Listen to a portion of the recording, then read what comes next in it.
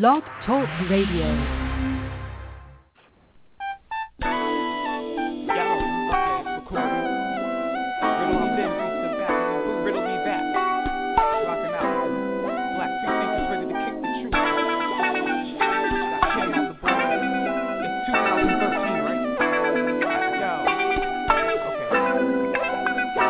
Black free thinkers, where we walk by sight with a bright flashlight to illuminate night. Free thought, we don't walk by space in a lost mind state, cause it's not quite safe. We don't recruit, we're not peers from a church, so don't be spooked, we're not here to convert. The only truth that's not pulled from a text, show me proof that's not good after death.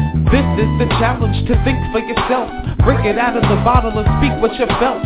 310-982-4273 to get through. A venue for community, and this is the zone. If you'd like to speak with Kim, then pick up the phone. 310-982-4273 to get through. The next tree branch is Rainer, and it's best you listen to reason, science, and skepticism. It's loaded with straight facts, inspiring and dope. She can make Bill Nye retire his lab coat. Humans are hilarious, and every other Friday I'd like to hear commentary on culture, people. So I hit up Super Mario and bring in Emmeline to discuss why we're capable of ultra evil. It's normal for my brain to have a two-way street, but if there's collisions, well then you got to just mention it. And don't be afraid of where the truth may lead, ignoring your position of cognitive dissonance. When Father Teresa preaches, it's hard to stop. So Kim paired me up with Alfred in the barbershop. I have extended family in all these places now, as the free thought tree pollinates around. Yeah, this is the challenge, to think for yourself. Break it out of the bottle and speak what you felt. 310-982-4273 to get through. A venue for community, and this is the zone. If you'd like to speak with Kim, then pick up the phone. 310-98.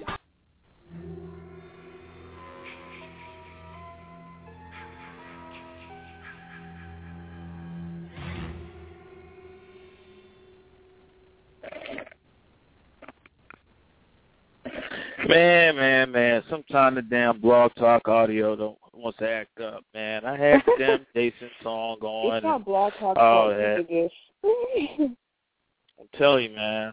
Anyway, we up in this motor scooter, man. So say we all. Friday, M and Evil back on the air. So, how you been doing, Em? I'm doing good. How are you, Mario? I'm making it. Yes. Now, yeah. This is what I wanted to do since like the beginning of the year, isn't it? Yep. I think it's gonna be another fun one. You know, another lighthearted romp through pop culture and horror, sci-fi, and all that. Just have a good time, good gay old time talking about it. You know, and I guess next month we'll start getting back to the more heavier subjects. But we just wanted to kick it and have a little bit of fun this month. Yay! Yeah, I've been enjoying it. If you guys missed our show last week on favorite horror movies, you really should check that out. I'm going to try to find that link and put it in the chat box because we had a really, really fun time with that show. And I'm just mad at myself because there were so many other films that were on my list that we ended up not having time to discuss. Yeah, man, because you know I totally forgot that I put a thumbnail for the Killer Clowns from Outer Space on the show, and I didn't get a chance to talk about that batshit movie. Yeah, I forgot about Midnight Meat Train. I forgot about The Unborn. There were quite a few that on my list that didn't get spoken of, and quite a few that I forgot to put on the list in the first place. Yeah, The Unborn. I forgot about that. That's about the evil baby and shit, right? Yeah, she was trying to claim her through her unborn child. It's all very convoluted. And there was a remake of it. I believe it was a remake of The Unborn in 2010. 2009 or 2010, if I'm correct. But yeah, tonight's episode we'll be talking about our favorite sci-fi and horror television shows. So this is going to be really, really fun. And if any of you are interested in that sort of television genre, please give us a call and chime in with your favorites because it's very possible that they missed our list, even if they are awesome. You're damn right. You damn right. You know, I'm gonna let you lead it off though. What's your first one? My first? Oh, I got to bring it back to my childhood on this one. The first on my list is Goosebumps, the television series. Yeah. By R.L. Stine. Any 90s kid, if you didn't read the Goosebumps, you weren't living right. I don't know what you were doing with your time. Your parents weren't raising you right. Your school library was a piece of crap if you did not read the Goosebumps and the Fear Street series. Now, Fear Street was a little bit fringe. It was geared toward teens, and it never became a television show, but Goosebumps did become a television show, and it was awesome. Each episode was about something different, so you never really had to follow the show closely like you did with most dramas, sitcoms, or soap operas, because it's different characters in a different scenario every show. Basically, something weird and sciencey happens, and that something is usually also very evil and insidious, and it happens to a child, and that child usually has a hard time getting anyone else, especially the adults around them, to do anything about it. And they end up resolving it on their own. The show made me terrified of so many household objects. One episode had me terrified of mirrors. It was scary at the time, but now looking back, it was more hilarious than anything else. Yeah, I think I remember watching that. I think it was pretty cool. It was pretty cool show because it kind of reminded me of Erie, Indiana. That show actually was on my list too. They're pretty much the same show, except Erie, Indiana centers around one kid in one town. But Erie, Indiana was creepy as hell, and everybody living there besides this kid and his family were like Stepford people. Man, that was, I read those books. There were shows like that. Remember, Are You Afraid of the Dark? That was on Nickelodeon. That was in a similar vein to Goosebumps as well. There were quite a few, shows meant to scare the living daylights out of preteens. Yeah, kind of, like Tales from the Crypt for youngsters or something like that. Yeah, I got into a lot. I got into some of it. I watched a few of them. I didn't watch all of them. Yeah, Tales from the Crypt was funny to me. I didn't think it was scary. I don't know anyone who did think it was scary, but it was a really cool show. It was really well written. I think there were, growing up in the 90s, there were some really, really great sci-fi shows for kids. There really, really were. There was one, and I can't find the show for the life of me. I've been trying, literally, on and off. I think I've tried to Google the show for about 2 hours today. Still can't find the name of it. But the show was filmed in Australia, and it was about 3 kids, a daughter and 2 sons, and their father, who's a widower, that live in this lighthouse where crazy supernatural stuff just keeps happening to them. And I cannot find the show, but it was on for one season, like sometime between the time I was 10 and 12. And it did show in the States, and I did watch it on the WB, which is what the CW used to be. And it was on after school for kids, and I cannot find the show now. It's like the show never existed, which is the really creepy part of all of this. But if anyone knows that show about 3 kids living in a lighthouse, please call before I go crazy. Thank you. It seemed like it's right on the tip of my tongue too, but I can't pull it up. You know what I'm talking about? What now? You know what I'm talking about? I think I do, but I can't bring it up. It's like right there, and I can't bring it up and whatnot. Yeah, I feel like the title is something so obvious, but it won't come to me. What's the first show on your list? Oh, all right. We're going old school, okay? Twofer, because they used to come on at the same right after each other, but it was Monsters and Tales from the Dark Side. Mm-hmm. And these were, also in the vein of Tales from the Crypt. And I guess we'll talk more extensively about Tales from the Crypt later. But this was kind of in the same vein. Just, every show was a different little story or whatever. And as a kid, it scared the crap out of me. Especially the music for Tales from the Dark Side, man. I mean, that mess used to get me good. as a kid, you know. And it had some really creepy little vignettes. They even made a movie out of it. I think it's the one in which it starts off with what was the dude from Ghostbusters played Ray. Oh, I don't remember. It's right. That's shit. If I hadn't even started talking about it, I would remember the yeah. But he's been in a lot of stuff and everything. But and he turns into like a monster and rips his friend apart right there in the car. And monsters, you know, had a lot of little creature effects and this was before practical. I mean, before practical kind of ran its course and stuff. So you had these, you know, monsters, all this latex, plastic, and stuff like that, and it just would just scare the crap out of me because the imagination of a child can run rampant, and so here I am freaking out because it's like, oh my God, they're monsters, you know, and you know what I'm saying? But, yeah, it's, I would think that it wouldn't be too hard to find, though, you know what I mean? Because it's like, I think you can buy them on Amazon or whatever. But, man, it was a few good stories in there. Some of them really, like, oh, yeah, I found it. All right, this is the music right here, if you can dig it. All right, let me see it.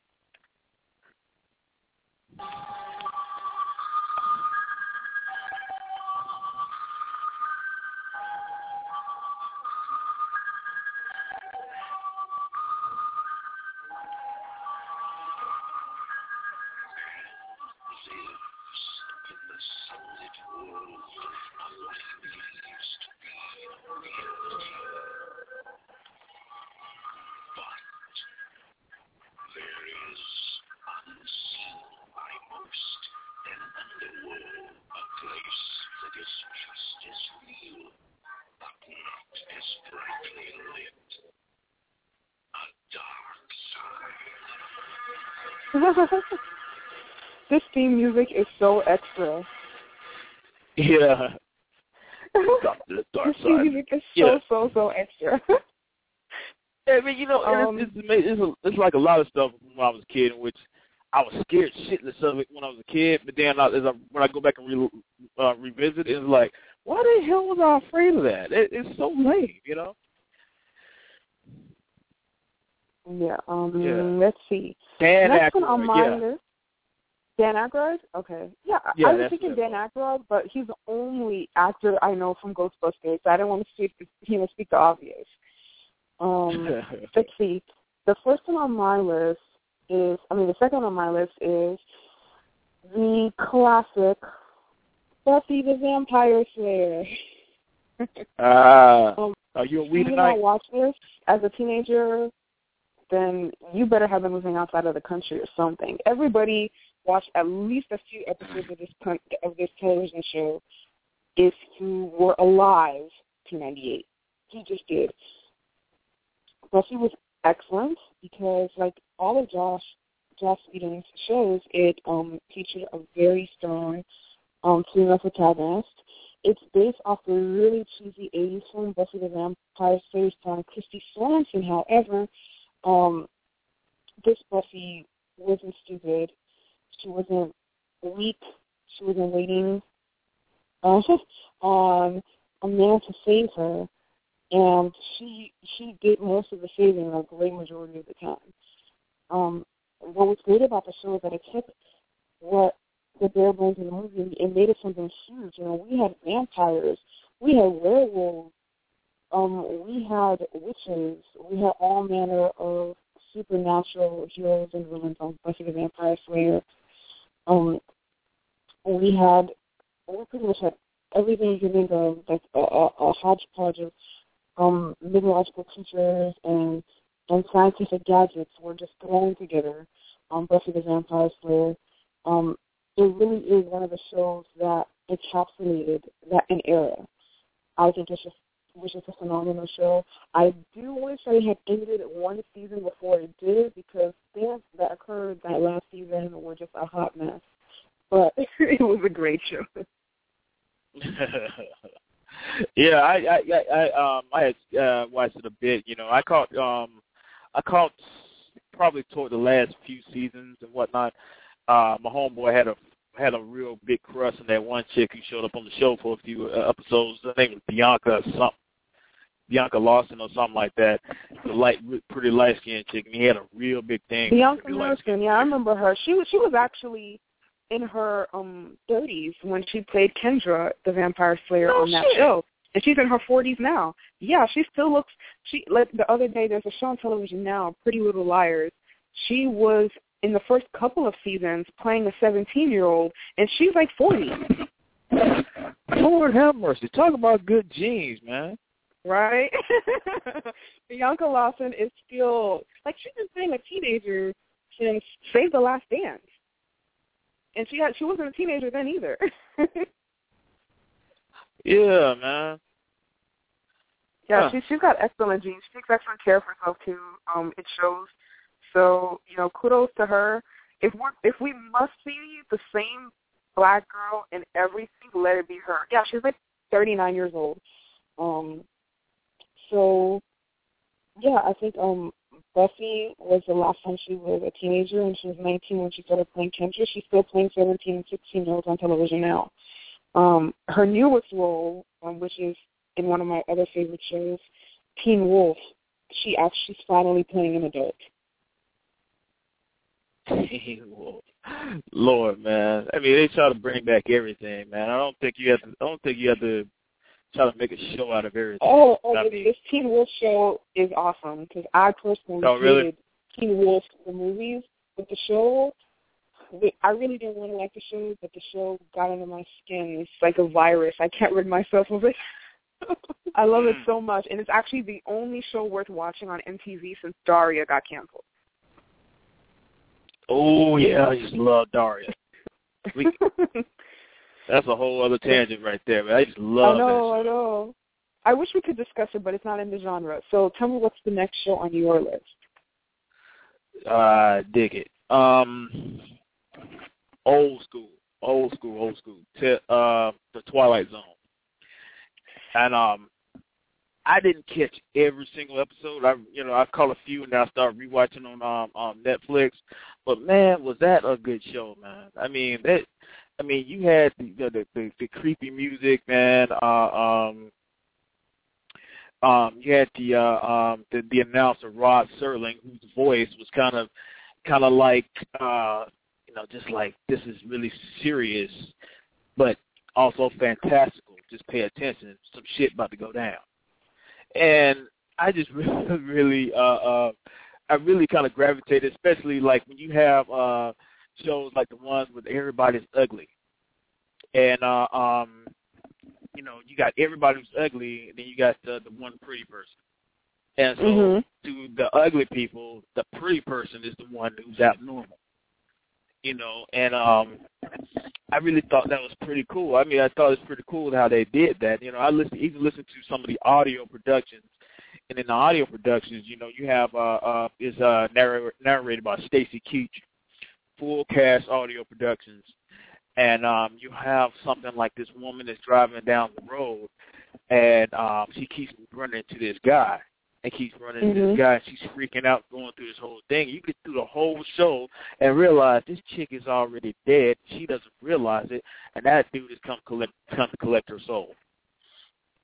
I mean, I think it was one of those old school shows that also kind of pushed a few social boundaries and stuff like that, and kind of pressed a few buttons. But when you're doing it with fantasy and imagination, people don't really trip that much. There's not too much you can say in the 1960s where, it's like, yeah, they could go drink from that water fountain over there, Yeah. So, and then they also made a movie out of it, which was very good. The segment that really caught me was a guy who's racist and everything like that, and he ended up somehow stuck in some type of dimension where he was going through periods of history where, that people, were oppressed in or harmed and whatnot, culminating with him ending up on a boxcar to Auschwitz or some concentration camp. And Rod Serling, I think Rod Serling either wrote or he had something to do with Planet of the Apes. So the original Planet of the Apes. So I mean, it's a well done show. Catch it on Netflix now. Awesome. Well, if you're gonna go old, I'm gonna go a little bit old too. The next show on my list is The Outer Limits. If you not, I didn't watch the original 1963 TV series, but I'm talking about The Outer Limits that ran from 1995 to 2002. Wow, just wow. The show was beyond terrifying to me. You know, at that age, how old was I? So the show ran from between the time I was 10 to the time I was 17. And it was really frightening to me because I was still in that mindset, and I guess a part of me still is, where I see things like that and can kind of hatch a scenario in my mind where such a thing could come to fruition. Scared me so badly. Like half of the episodes of The Outer Limits were people being taken over by aliens still being able to pass, things like that. And it terrified me.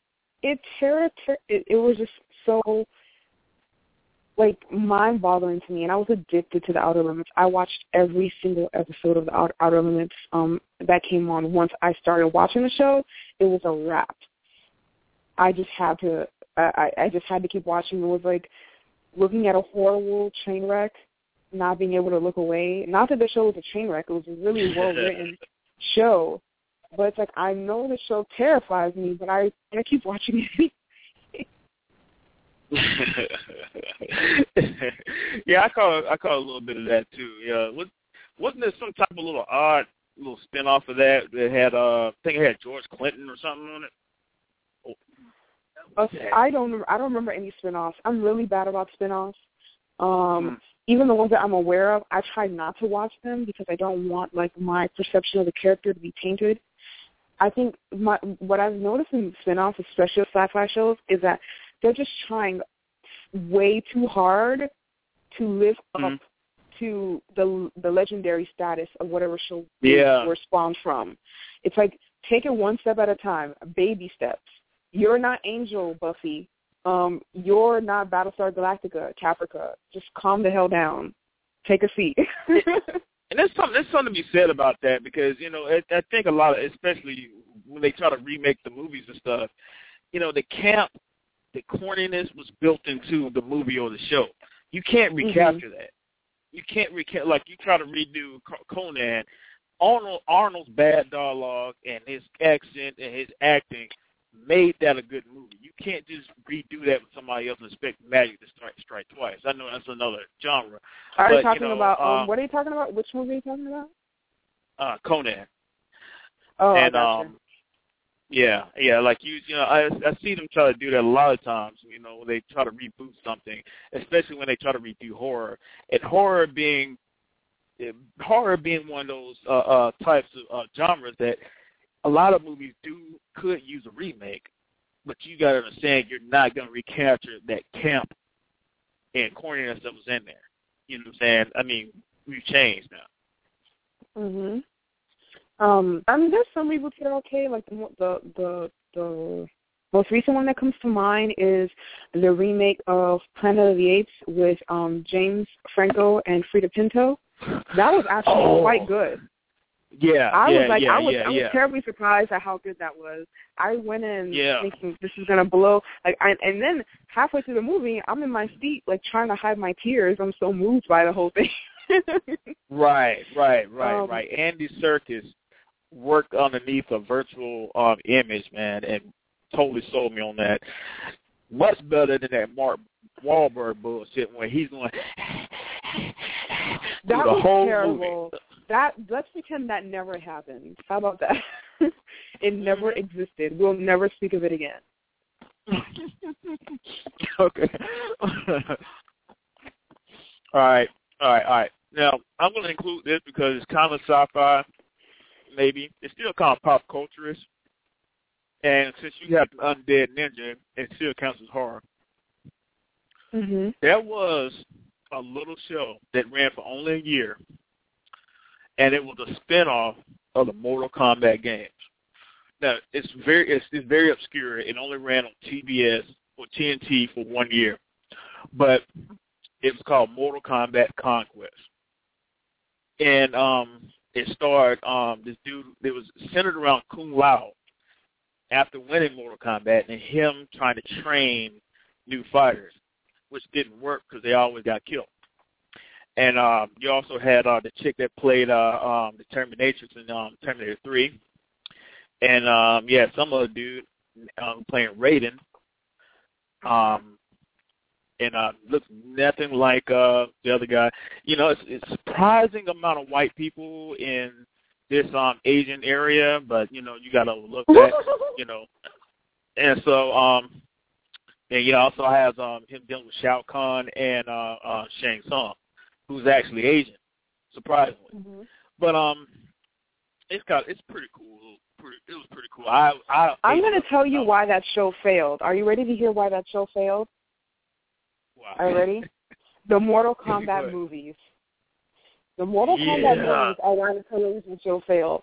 The movies were so unbelievably atrocious. Like, my mind is still spinning just thinking about it. You cannot take a video game like Mortal Kombat and try to make it into a movie for preteens to consume. That should have had an R rating, and it should have been done correctly. You know what? And I ate up part one. Because I was so in love with all that. But then part 2 came along, and it's like, what the hell are they doing? And it's like, first of all, the Mortal Kombat mythos doesn't make any sense at all anyway. All right? So you're going to try to stretch that into 2 movies. It's not going to work at all. Nothing. And then you got, you know, okay, we like Christopher Lambert. What the fuck was James Remar? I mean, I guess James Remar just needs a paycheck.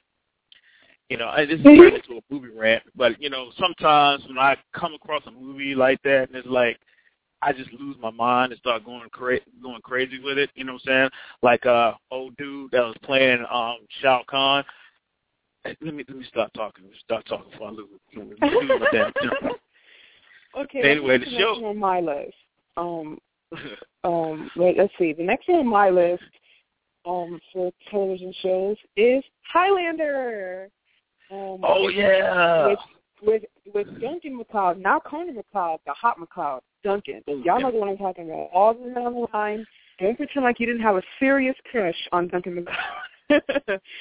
He was immortal. There can be only one. Right?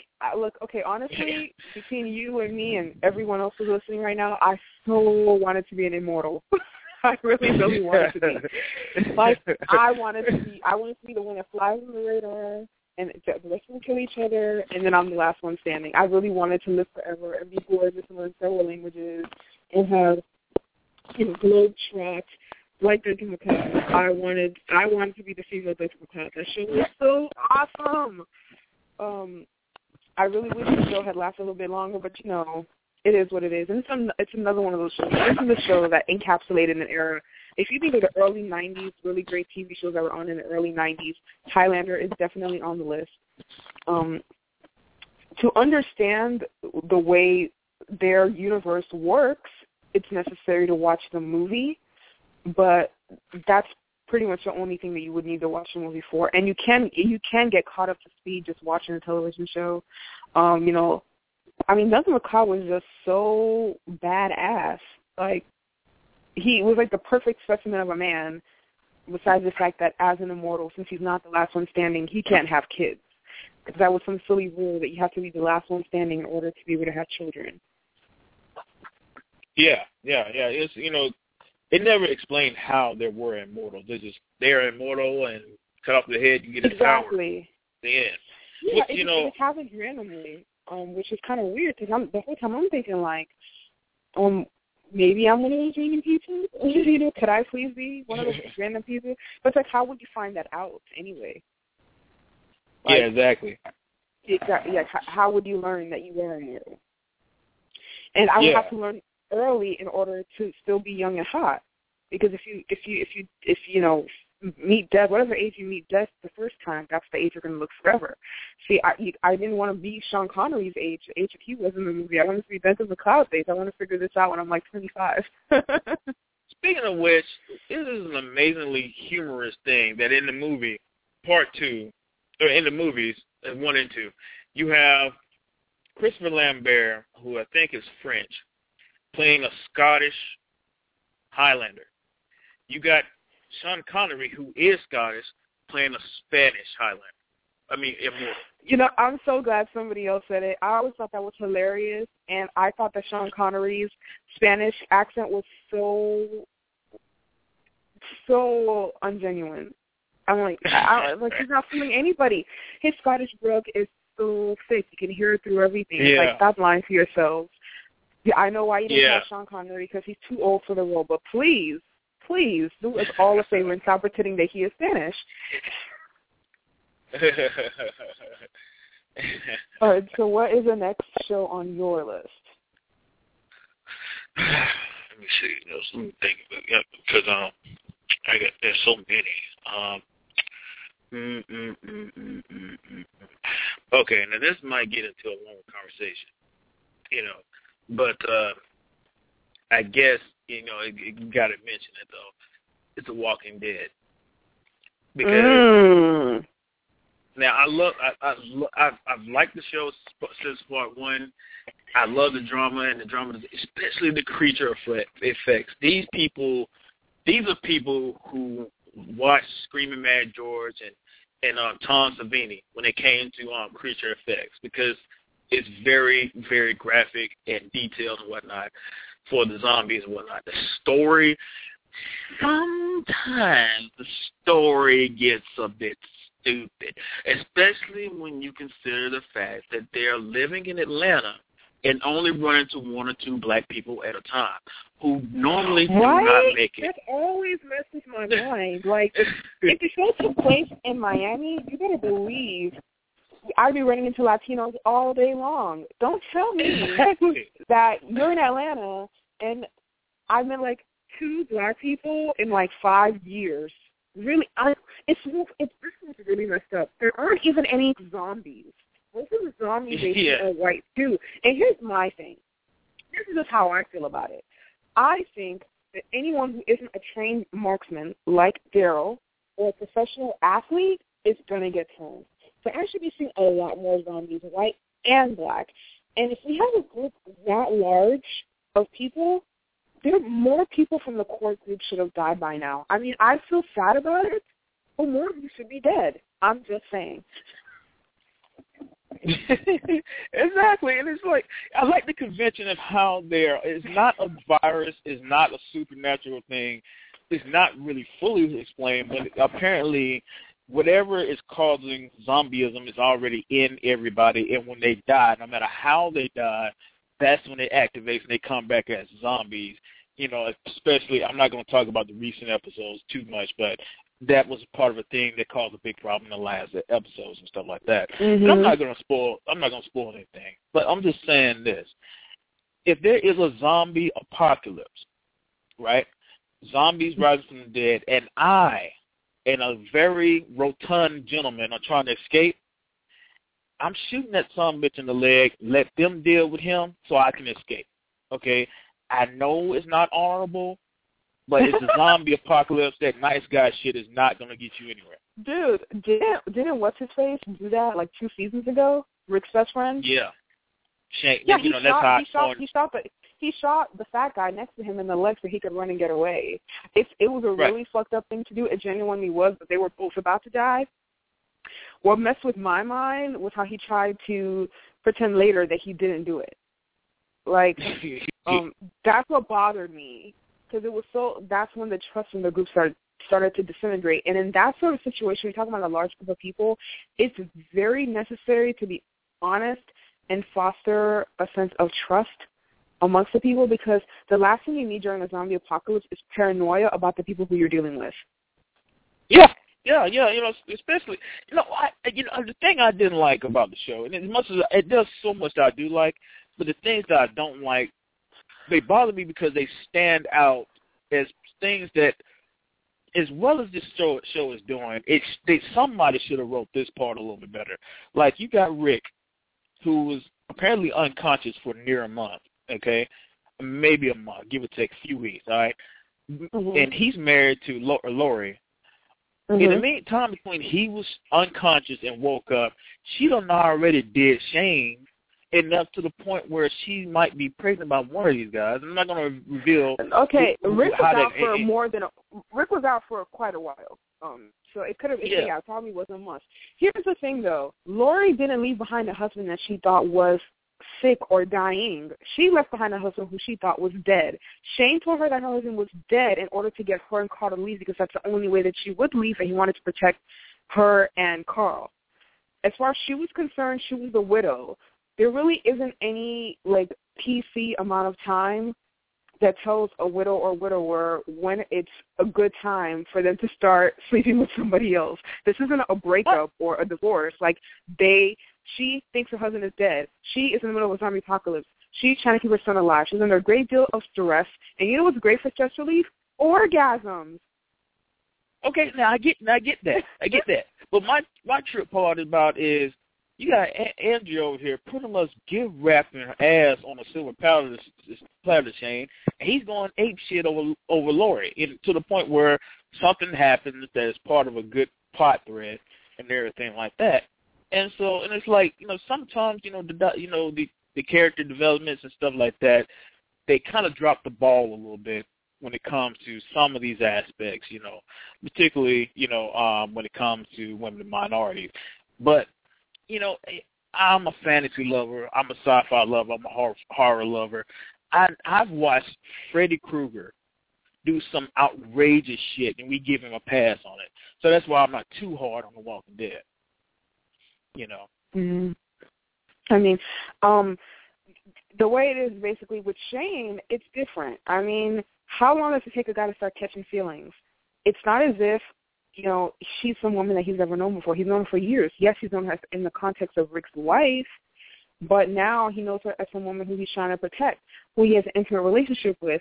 And it's not as if when they break up, he can just go out and meet someone new or go to Match.com right now, Like, in the zombie apocalypse, people want to take whoever you got, because you can't get anybody else easily. Really think about it. Yeah, Andrew.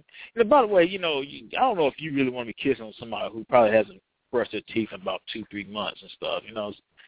It would seem. But I guess you get the funking so bad because you hadn't showered in like half a year that it doesn't really matter. Y'all all stinking, so you don't even notice it anymore. But don't worry though. You still have the ability to do your hair, and keep your hair nice 5 o'clock shadow and outline and stuff like that.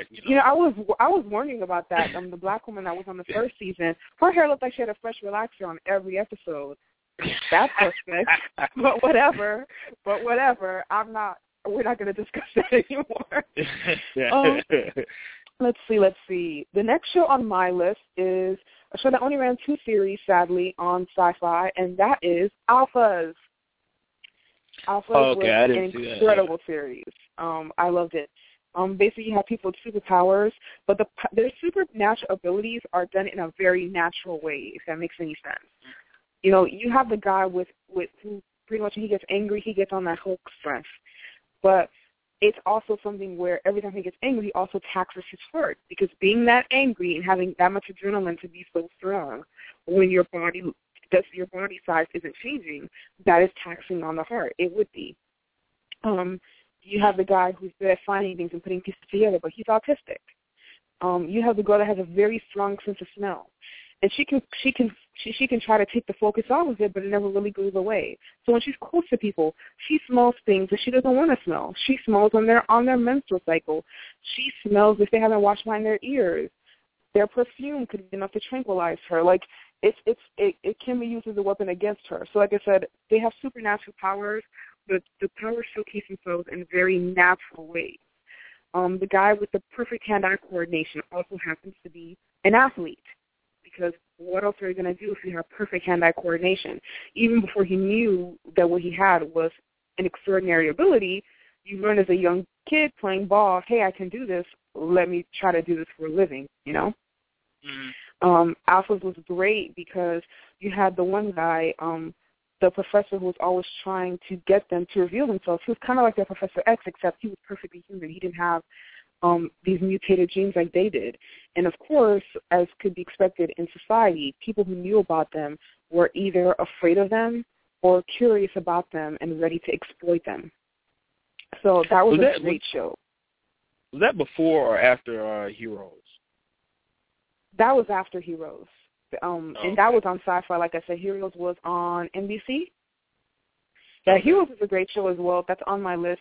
And, I might as well throw it in now that we're talking about alphas because it's pretty much the same type of show, except Heroes had a much, much more diverse list of characters. There were very few main characters on Heroes. Our main characters, if I had to choose a main character, it would be the main villain, Gabriel, a.k.a. Siler. But we had a very wide range of heroes and villains on the show Heroes. And I really wish it had ended the way it ended and as quickly as it ended. I think that show had a great potential if they had just eliminated the character of Claire, who was supposed to have remained ageless. Obviously, Hayden Panettiere, the person, would age. But if they found some way to get rid of her character, I think there could have been so much more potential for all the other characters on the show. I think it was an amazing show. Alphas was also a really great show, but like I said, it concentrated around the core group of about, 5 people. And it ended too soon. That's all I can say about that. Yeah. A lot of the shows I like, man, it seems like they just don't stick around very long, like my next show. No. I just want to know the next show on your list. Oh, okay. Terminator: The Sarah Connor Chronicles, which I think this takes place. I want to say it takes place after Terminator 3, and from what I read, it was supposed to take place in an alternate universe, so it didn't mess up the Terminator mythos, which Christian Bale himself messed up because his ego got in the way. But that's another story. And it basically centered around, you got John Connor, who is kind of a punk in this show. But, you got Lena Headey, Queen Cersei, Game of Thrones, forever, baby, yeah. You also got, you got Summer Glau, who is from the Firefly and Serenity. I think she's on Dollhouse, too, which I don't know. I didn't watch Dollhouse. I hate myself for that. But it basically takes place between those two, the Terminator 3 and Terminator 4. And you have them trying to stay hidden while at the same time discovering how Skynet is slowly building itself up, the company machinations that are creating Skynet. Skynet has already sent back sleeper cells back into the past. It's already helping itself become more established and whatnot. And you got the occasional Terminator appearing out of nowhere to kill him. And Summer Glau herself is a Terminator, which I know what you're saying. All right, how does a 98-pound, 5'1" female protect anybody?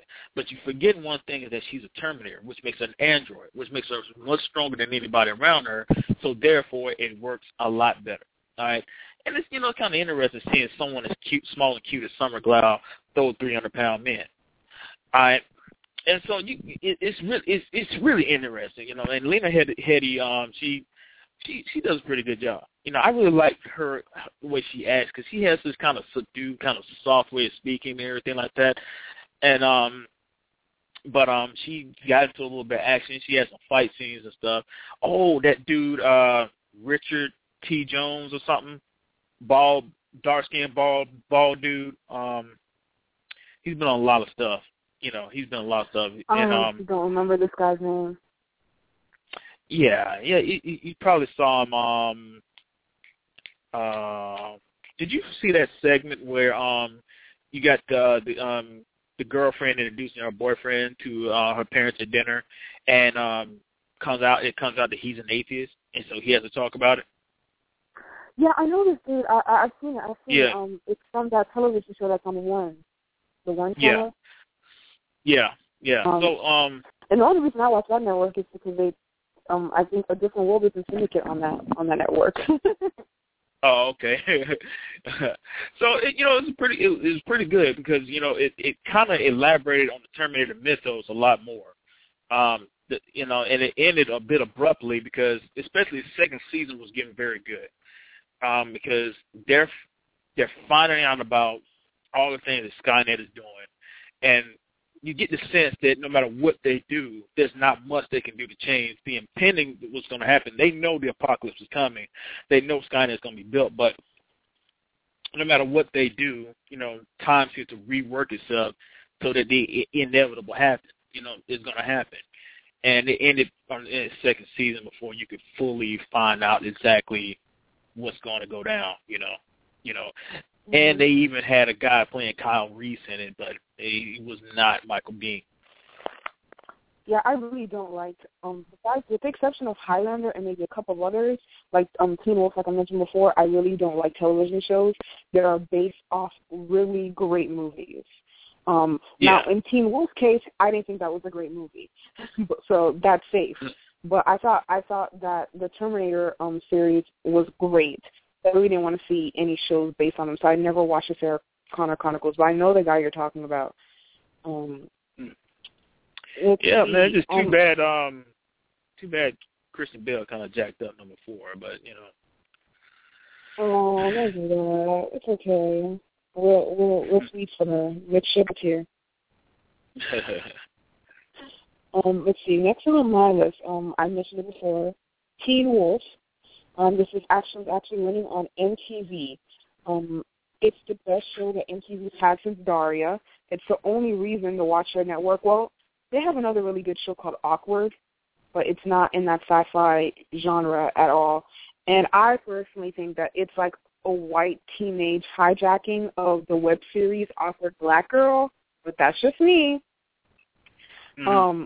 Teen Wolf is incredible. Not only is it incredible, it has an incredible soundtrack, and it's really the only way to hear good music on MTV anymore is by watching that show. I'm just putting it out there. Not only do they play an awesome soundtrack, but they tell you at the bottom of the screen, they'll tell you at the bottom of the screen exactly what song and artist is playing in each scene where music is playing. The show is about a kid named Scott who gets bitten by a wolf. His life changes. He becomes a werewolf. He tries to fight his nature. He tries to fight getting in with a pack, and meanwhile he falls in love for the first time with a girl named Allison Argent, who comes from a family of werewolf hunters. So the show's really, really good. It's just finished its third season about a month ago. It's really, really great. Not only do we have werewolves, we have chimeras, we have werewolf hunters, we have banshees, we have succubi. The whole thing is amazing. The cast banter, the dialogue is stellar because not only do they speak like teens, but it's funny, and it keeps things light in a show that's otherwise very, very dark. The transformations from wolf to person are believable because they don't become some big hairy animal. They have things, the color of their eyes changes, and you see a slight change in musculature. But it's not something where they become some, huge furry monster ripping through their clothing and have to get a whole new wardrobe after every episode. It's really, really well done. And the cast is excellent. They're all in their 20s, but they all look like teenagers. It's not one of those Dawson's Creek nightmares where everybody looks like they're 30, but they're still trying to pretend like they're in high school. It's a really, really good show. I highly recommend it. Pretty much the only reason to be watching MTV anymore is for Teen Wolf. And if you're watching that Teen Mom or 16 and Pregnant garbage, we can't be friends anymore. Just know. It's strange. You got to explain to kids now who are like under 20 years old, why MTV still has the name music television and it plays no music. You got to explain to them that whole thing. Quick side note: is anyone willing to take onto the team and go assassinate the real world. I'm talking about the show. It needs to die. I don't know why this is on air. I didn't even know that shit was still coming on. This is the reaction everybody has. Why is it still on air? Or I don't know what's still on air, but yes, it is still on air. The real world is still on air. It's still running. I have no clue. And it's not even funny anymore. They used to go to, like, France and Italy. Now they're going to Portland, Oregon.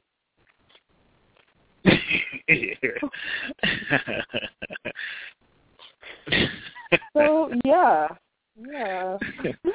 What's the next show on your list? All right. Now, these are two that I haven't watched, but I want to bring them up in case, anybody wants to check them out on YouTube or something like that. You probably didn't know this, but there were two shows, Freddy's Nightmares and Friday the 13th.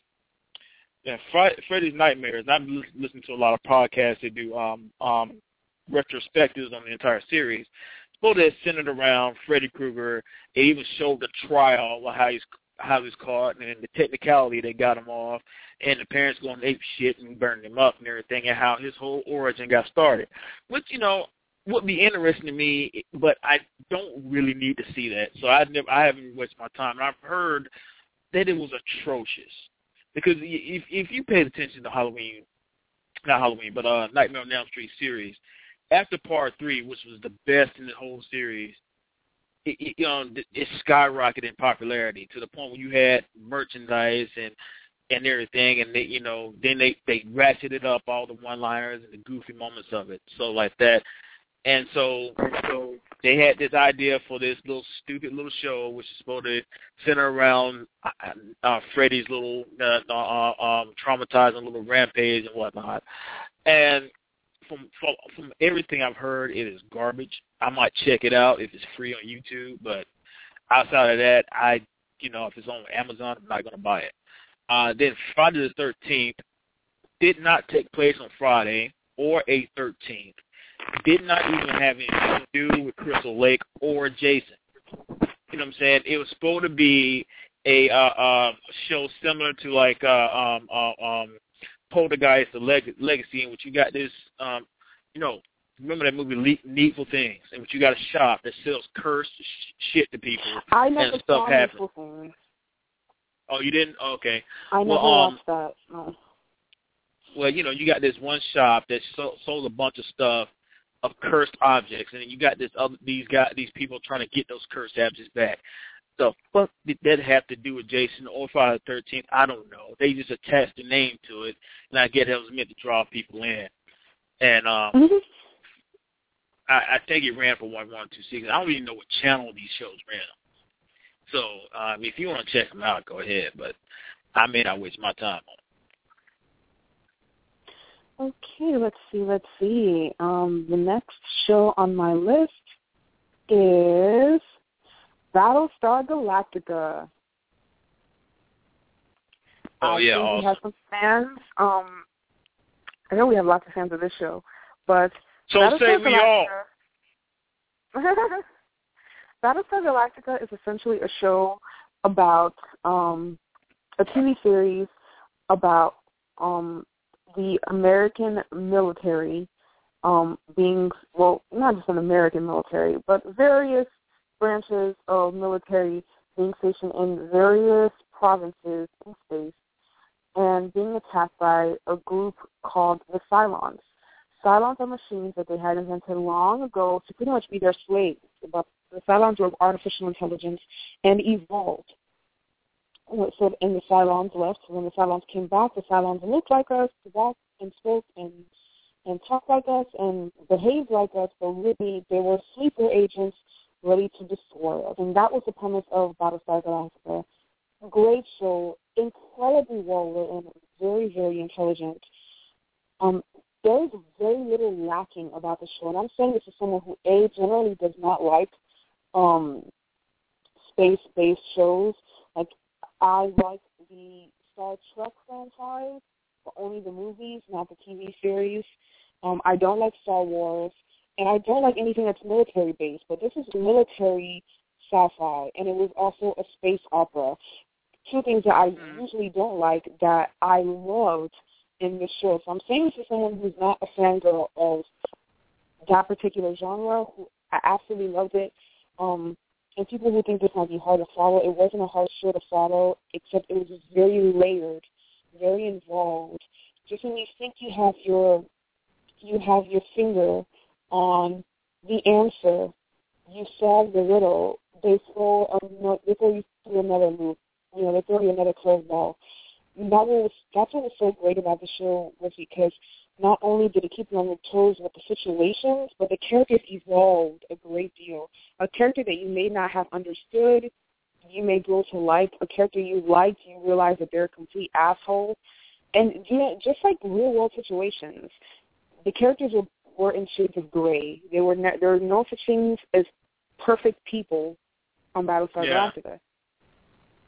And that's always what I like about a show, is when you don't have the mustache twirling villain. You don't have the shining white armor type of hero. You got people who fuck up. Sometimes the good guys are wrong. Would trip me out like Madam President. You know what I'm saying? You're on her side for most of the show, but then when that one girl who actually turned out to be a Cylon, who had a conscience and a mind of her own and everything, had a baby, now the president is kind of villain-like and stuff. It's almost like racism or something like that. The show, man, that was a very intricate show. It was and you had the gravitas and gravity of Edward James almost anchoring that show. You didn't have if it wasn't for him, I believe that show would not have been nearly as good as it was, because you got him. He's a seasoned actor. No. I know you're not trying to downplay the contributions of one Katie Sackhoff, who played. Oh yeah, that her. Yeah, she was a badass chick. And Mary McDonald, who was the president. Yeah. I hated her. I wanted to strangle her every single time that she showed her face in any other episode, because I thought she was shady as hell. She was one of those people that tried to come off consistently as a good person, but she kept doing the most fucked up shit. Yeah. And it's like, first of all, you got to get past the idea of why would one guy have the codes to the entire defense network of 12 planets. You know what I'm saying? Okay, don't worry about that. Just, enjoy this, because you got the Cylons, and then, Tricia Hellfair, that's a fine woman right there, boy. It's not just a post-apocalyptic thing. It's not just a sci-fi thing. The show doesn't forget that these are human beings in close quarters in a bad situation, and they are still human beings. They're still going to go through their relationships, their anxieties, their concerns, their fears. There are going to be factions formed. There are going to be issues to deal with and stuff like that along the way. When I found out about the show, it was already over, and I watched it on Netflix, and I'm still ordering DVDs at this time. And every time I got the set of DVDs, I would sit down a whole day and watch the entire DVD. You know what I'm saying? And then when I got on Netflix, watched the whole season. I even watched Race. What now? Do you remember the character Dr. Gaius Baltar? Turned out later was a prophet. Yeah, for me, he made that show, because he's one of those characters that evolved the most. He went from complete narcissist to almost a savior. Mm-hmm. Did you he see? went through such a radical change of character. Yeah, and don't get me wrong, that show had a lot of great characters, like Admiral Kane. I really did like her, even though she's one of those characters where she's supposed to be the hard ass, almost a villain like, but you almost understand what. She kind of makes sense sometimes. Oh, no. I wanted to give her the benefit of the doubt, but she messed up when she decided to steal that Cylon baby. Then I had to cut her loose. You're not on the cool team anymore. Yeah. She lost. I threw all the points out the door. I was like, you're done. You're dead to me. I even liked her in Razor with that, Korean chick that speaks with an Australian accent, which is kind of cool. Gotcha. Yeah. So, yeah, I mean, it was a great show, man. Caprica couldn't do it. I could not get any interest in Caprica, I really wanted to get into Caprica. It was one of those things where they were trying too hard to live up to the hype of BSG. And it's like, you can't, like, baby steps, one day at a time. You're not there yet. Right. Exactly. You got to crawl before you can run, sweetie. Like, I want to say this so many times to the producers. You are a spinoff. You can't ride on the coattails of your parent show thinking that you're going to be awesome. Mm-hmm. Yeah, I mean, you see these guys, you see a lot of these people at comic conventions a lot of time. Like Edward James Olmos and Candace McClure were at Dragon Con. And Candace McClure is also on Hemlock Grove, which I'll talk about that in a little bit. But she also did a terrible sci-fi remake of Children of the Corn. Don't watch it. Don't hurt yourself. Do not hurt yourself. Like, terrible, don't watch it. I love how you say it all like in like this pleading, like, don't watch it. All right, I promise I will not watch it. Let's see. What's another one of my favorite shoes? I already threw it out there. Hemlock Grove, which is a Netflix original, which is it's okay. Now, apparently Eli Roth had something to do with it. Maybe he's a producer or something like that. It's in this town, and the problem with the show is that it's confusing because you got a werewolf, you got a vampire, you got this giant mutant cyborg robot type chick who has magical powers or something like that. You also have a old chick that played Jean Grey on X-Men who has a weird European accent in the town where she's the only one who has that accent. And it's supposed to be a horror mystery about, somebody's killing people. You don't know who. They're trying to figure it out. You also have Candace McClure, who might be a lesbian, but is also trying to figure out, supposed to be trying to investigate this whole thing. And it's one of those shows that had a good idea and had good concepts, but it stumbled in the execution of them. So you you got to stick with it to figure out what's going on, and it doesn't answer all the questions, And so, but it was an interesting concept. Though. I like a show that takes a chance and tries to invent a new concept and everything like that. I still cannot stand quadruped werewolves. I need to have bipedal upright werewolves. I'm sorry, that's me. I'm a werewolf purist. Okay. All right. And Peaceland, it is on Netflix. And so other than that, but you gotta stick with the show, man. You gotta stick with it. If you're willing to stick with it, it might pay out for you. Okay. Next on my list. Please don't tell me I just lost track of which is the next on my list. That would suck a lot. Next on my list is The Vampire Diaries, which is a show that's running right now. It's one of, how many shows do I watch right now? One of 4 shows that I will get up to watch like while it's on TV. The Vampire Diaries has been running for quite a long time now. It comes on the CW. It's a teen vampire drama, and it centers around the character of Elena Gilbert, who's from a town called Mystic Falls, which has a long, violent, complicated history with vampires, and she ends up falling in love with a vampire named Stefan Salvatore, and the love triangle between Elena, Stefan, and his brother Damon centers on the show, but we have werewolves, we have witches, we have warlocks, we have originals who are like the first vampires to ever walk the earth, and the originals is actually a spin-off of Vampire Diaries that premiered a few weeks ago, and it's honestly very, very well done. My feeling, and anyone who watches the Vampire Diaries will agree with me on this, is that they just need to let Elena die, because so far about 5 to 7, I think, I've lost track, of the main or auxiliary characters on the show have died because of her or in trying to protect her, including her best friend and her brother twice. her aunt, and a few other people. So my feeling on the subject is y'all just need to let this girl die. Just let her go. It'll be sad for a while, but everyone else will be better off. It's a great show. It's based on a television series, and the lead actress, Nina Dobrev, is stunning. Very, very beautiful girl. Great actress. She has great emotional range.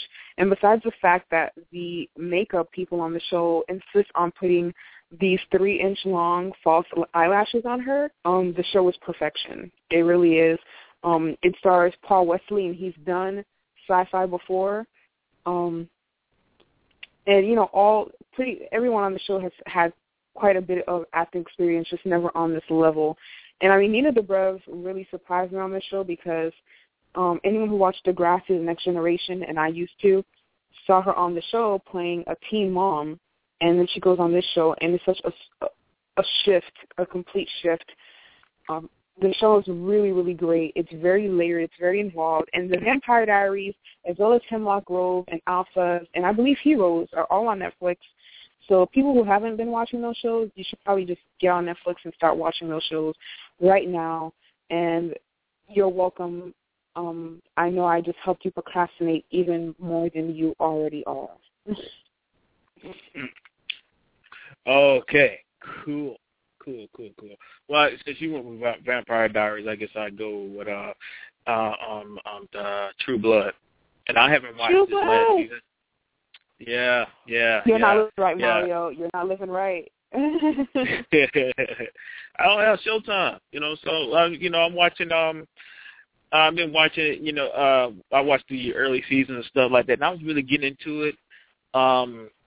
Because you got this small Louisiana town, and you got different people living there, and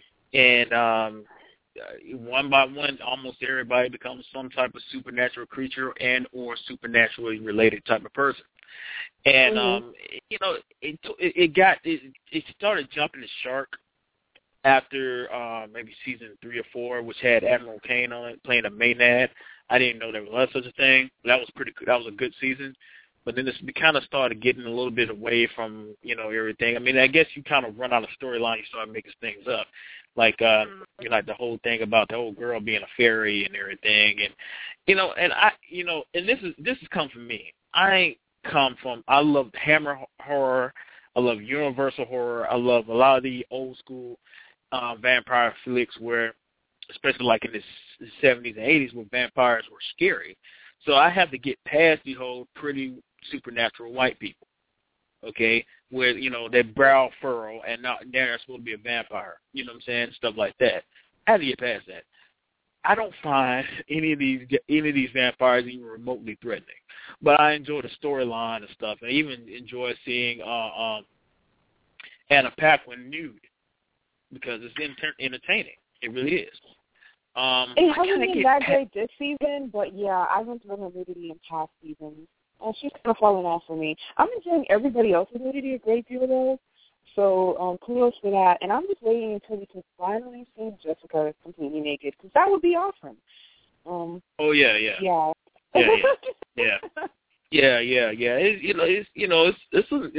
It's cool. It has a fanatical following and stuff like that. I really wish, you know, it kind of goes into the whole vein of the pretty supernatural white kids, because you also have, you know, Twilight and all that stuff like that, in which they're not threatening. They're just white kids with social issues that happen to be vampires. You know what I'm saying? And these you know, they're not threatening at all to me. You know, but sometimes all right, every now and then you might have an entertaining show or something like that. Although Twilight is bullshit to me, except for the part where Edward gets slammed like 5 times. You know, I'm sorry, but I'm serious. I got to put this out there. I can't hold it in anymore. Vampires who glitter aren't scary at all. It's like the complete opposite of scary, especially for a girl. Number 2, if Edward became a vampire at 17, why does he have wrinkles? Just why? Exactly. You know, and I find it I almost find it kind of pedophile, like that you have a 100-plus-year-old kid who is perpetually in high school who suddenly falls in love with a 17-year-old girl. I mean, because that's wrong with the entire Twilight series. You're a vampire, you're immortal, and you can't find anything better to do with your time than to go to high school over and over and over again. It's like you're saying, how the hell, I mean, first of all, you if you are failing these classes, you are a dumbass vampire. Because right now you should be able to write the damn curriculum yourself. Mhm. But yeah, it's a mess. The whole thing is a hot ass mess. I can't get behind the Twilight franchise. And anyone who read the books, those are the last books that a teenage girl should be reading ever. Not only is Bella completely devoid of personality, but Edward is incredibly abusive and controlling. Yeah, I tell you one thing though, because part 2 of the last one I saw, the ending when Michael Sheen appeared in that movie was the first time I paid attention to that movie. Because I was on a date, and I'm about to fall asleep. I didn't give a shit about these people or this movie. I'm like, when there's a black dude on the screen, I'm like, okay, cool. But then he gets ripped apart by giant wolves. Okay, that sucks. But then toward the end, so I zoned out. Next thing I know, Michael Sheen is on the screen. That man came into this movie saying, "This is how you act." You know what I'm saying? And so. This is the problem. This is what people don't understand about Twilight. Kristen Stewart aside, and I'm kind of shaky about her. I kind of on the fence about her acting because I've seen her in a number of independent films, most notably The Cake Eaters, where her acting was on point. And the rest of the cast, especially Nikki Reed, if you've seen her in the film 13, and what's the guy's name who plays Edward? I forget. He's a great actor. I saw him in Water for Elephants. It's like night and day. What people don't understand, people who didn't read the books, everybody, including Kristen Stewart, acted their part perfectly. This is how they were written in that book. Yeah, which is, which I've heard, which makes me even more sad. It's not their fault that they're just going by the script. That's what the book. Bella is as uninteresting and useless in the movie as she is in the book. Edward is as controlling and emo in the movie as he is in the book. Like, everybody is exactly the way that they are in the book. Almost nothing different. The only thing I would say is Edward's sisters, quote-unquote, are depicted as being far more beautiful than they are, but I think it'd be very, very hard to find an actress that looks as good as what she put out. And like I said, our main character, Bella, we know everything about everyone else, but all we know about her is that she has dark brown hair and eyes. She has no personality, no goals, no ambitions, no interests, no friends, no achievements, no talents, nothing. She is devoid of any and all personality. There's nothing special about her besides Edward's love and her complete obsession with him. And there is nothing special about her until his love, a.k.a. his bite, changes her and makes her better and more awesome. And that's what's wrong with the series. But aside from the fact that he is controlling and abusive, she's basically nothing until he makes her something. Yeah, because like I said, I cut it off at part 2. I only watched part 1 and 2 because somebody I was dating at the time. After part 2, I can't do this anymore. I'm sorry. I mean, this is torture, man. I mean, I'm like, this guy, I mean, he's a supernatural being, and I could kick his ass. And then you got this one dude who gives, I mean, first of all, it's the Popeye and Bluto situation, which, why are they fighting over this chick? I mean, you got a 17-year-old boy who's swole as hell. All right? There is a woman lining up for your young ass because you already hulked out. I was not built like that when I was 17. I'm not built like that now. You know what I'm saying? But I'm like, I don't get, when I see movies like this, and the same things in The Walking Dead, you got Shane and Rick and everything, I'm like, y'all are fighting over her? This is Look, again, just like I said earlier, Lori may not have been the most beautiful woman, but she's the only one around. You can't exactly go to a bar or go to Match.com and get a new chick. You can't. People are dying. You got to hold on to what you got. Like, it's hard out here for a pimp. You don't know? You know exactly how hard it is to date right now. Imagine if your options are narrowed down to all the women that are not zombies, by the way, in like the 10-mile radius. Come on now. I mean, Lori's not that attractive, but she was the only one that was not taken, not underage. And changed a lot of things. He was not a pedo. No, Andrew wanted the Asian kid from the moment that she saw him. And they're all but married. They would be married if they were at church right now. Come on, they would be. They're like the only solid couple on the show, to be perfectly honest. Besides Daryl and Carol, who will never consummate. But anywho, the next show on my list is a UK series called Misfits. Misfits is I've heard about this. If you haven't watched Misfits yet, you need to get on that. Misfits is great, and it's actually I thought the series was over, but it's actually coming back for another season. And it basically starts off where you have 4 guys and 2 girls, young adults. They're in their late teens, early 20s. The show never really completely clarifies their ages. We know they're young adults, and they're all on probation for something. And what ends up happening is there is this horrible thunderstorm one day, and they all get hit. It's not a normal thunderstorm, it's like a supercell.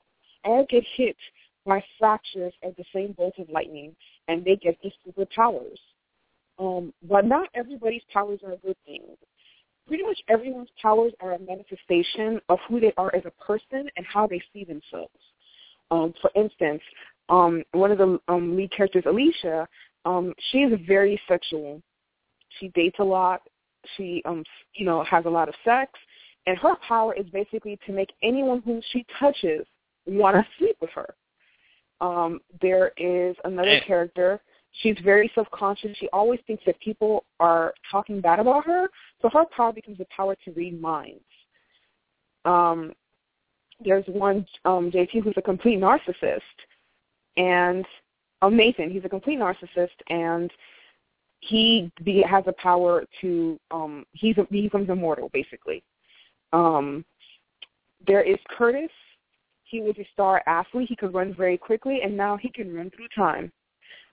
He knows what's going to happen a few minutes before it does.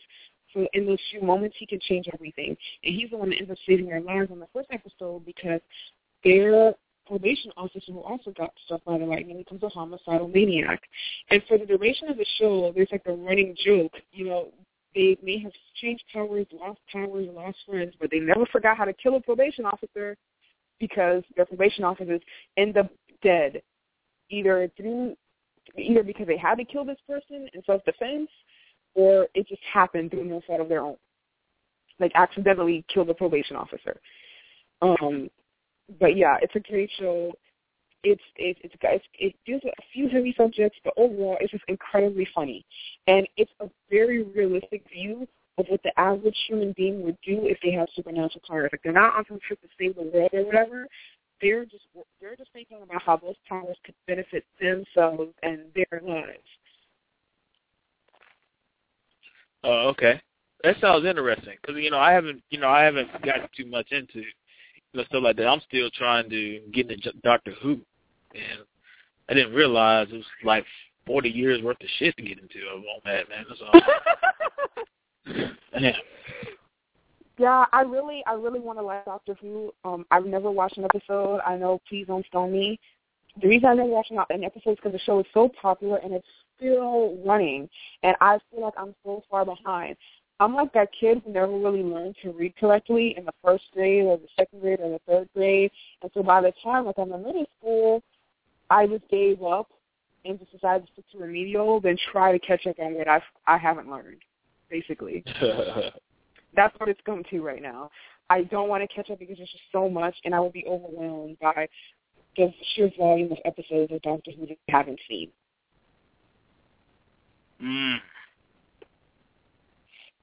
See? So, what is the next on your list? Hold on a second. You know what? I'm going to throw this out there because it does have some horror elements in it. You know what I'm saying? but I'm gonna compartmentalize it.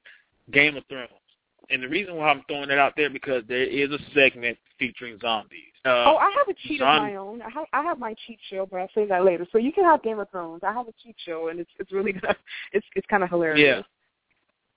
Yeah, it's awesome, man. Focusing on first of all, if you're not watching Game of Thrones, what are you doing with your life? Okay, right? And Peaceland recommended Doctor Who, so check it out. So what are you doing with your life if you're not watching Game of Thrones? So there's an entire area of this show that's centered in a frozen Arctic wasteland, centered behind, you got one part of the known world on one side of a gigantic ice wall and another part on the opposite side of that wall, which is wild and untamed, and you have the dead return to life, controlled by undead ice wizards, whatever the fuck they are. It's called a White Walker. You know what I'm saying? And when these guys show up and the show does a good job of spreading them out throughout the show. You know what I'm saying? But when they show up, they don't just resurrect humans. They resurrect animals. You have undead animals as well. Mm-hmm. And the books go into much more detail about bears that are half decayed, showing gore and viscera and stuff like that, and are in full-on attack mode. And I love it, and I really wish the show could actually do an entire run of the Battle Beyond the Wall with not only these wild people, but this zombie threat, this imminent zombie threat that is next to unstoppable because they're hard as hell to kill. A headshot doesn't do it. You know what I'm saying? Because they're supernaturally powered. So a headshot doesn't do it. It just really and it just escalates the whole thing because it's like you have the rest of the world dealing with their own little political issues, but there's this other threat that's above the wall that's coming for everybody, and it doesn't give a shit who is sitting on the throne. Mm-hmm. You know what I'm saying? And of course, don't forget the dragons. Yeah, Khaleesi. And that's a nice tin morsel right there. I think all the men that watch Game of Thrones are in love with Daenerys. But shit, there's a lot of women. Honestly, Robb Stark's wife, the one that was just murdered at the Red Wedding, OMG. Besides Khaleesi's new handmaiden / slave girl, she is the hottest. She was the hottest woman on that show. So I guess the slave girl is like one now, because Robb Stark's wife is horribly butchered. But man, she was gorgeous. Yeah. But yeah, they have that show is littered with good-looking women, including the incredibly inept Sansa, who started all of the Stark family's problems in the first place by being an idiot and trying to marry with Joffrey. Like, what is wrong with you? Exactly. It's got magical elements in it. You know what? As a matter of fact, it's got horrific magic elements in all throughout off the show and whatnot. Because you got this red priestess who works as this red god who needs people who has a really big thing with fire and everything. It's such a well-written book and such a well-written show that it's almost next to impossible to hit every point and everything. But it is, especially, I really do wish that there could be an entire show of just the White Wall. Just the wall, because that is just a lot of shit going on. Khaleesi.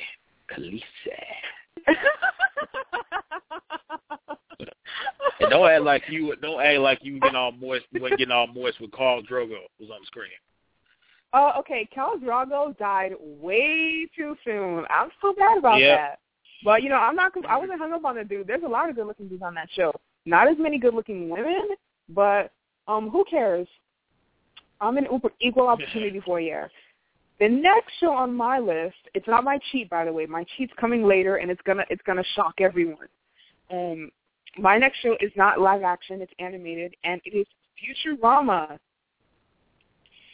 Okay. From that it was canceled, but then it was brought back because it is that epic. The premise is about Fry, a pizza boy who's accidentally frozen in 1999, and it started out on New Year's Eve, 2999, and shit gets real, or as real as it can in an animated series. It's hilarious. There are great sci-fi elements, and of course, there is the unforgettable voice of one Katie Sagal, better known as Peggy Bundy. I love her on this show. I love her on every show she's been in. I loved her on 8 Simple Rules. I loved her on Married with Children, and I love her character on Futurama. She's awesome. Really, really great show, great premise, very funny, and there are lots of the best jokes on the show are very, very insidiously laid and very under the radar. You feel kind of smart for catching it. You have to have been alive at a certain time to catch some of the pop culture references as well. And the creator is Matt Groening, who's also the creator of The Simpsons, which is a show that should have died about 3 seasons ago and gone with some dignity. But anyway, Futurama is in its 7th episode, and it is much deserved. Really, really funny show, really great cast, really well written. And I think, if anybody who needs a quick laugh, Futurama is that show to do it for you. Really, really great show. Right. Okay, that's cool. You know what? I'm probably gonna go with this. I'm gonna throw out some anime right quick. Blood, the Last Vampire. If you like anime, you love the sharpness of the drawings, the colors. There's definitely a flair and a character. The artistry is almost a character within itself, and so it really is. It really is quite a. You got this one girl who is like a vampire hunter, and you got these vampires appearing. These are monstrous vampires, and she has to kill them and stuff like that. And you got it was even made into a movie. So you got this cute little Asian chick with the schoolgirl outfit, which is always kind of hot. And everything, and it's if you like anime, you'll like it. You'll like it. If you're into stuff like in the vein of maybe Ghost in the Shell and stuff, Ghost in the Shell and stuff like that, you'll like it. You'll like it because it's dark and it's gritty and it's one of those unblushing type of cartoons. And it's not the kind of anime with the happy-go-lucky little blonde-haired kids, the big shiny eyes and stuff like that. I don't really get into all that. So, I just want to throw that out there right quick. Oh, right. I never heard of that show, but I really should try to watch it. The next show on my list is Smallville. Smallville is based on just the comics of Superman. And it's a really unique take on Superman, where you have Clark Kent, while he was still living in Smallville, Kansas. He was still living on the farm, and you learn about his high school crush, Lois Lane. Lana Lang. Before there was Lois Lane. You learn about his best friends, Pete and Chloe, and you see how he's kind of growing into his own, trying to adjust to both adolescence and the powers that he has, which are steadily growing. And later on, the dangers that he faces from people that were affected by the meteor shower, which brought him to Earth. There are great elements that had some really seriously interesting powers.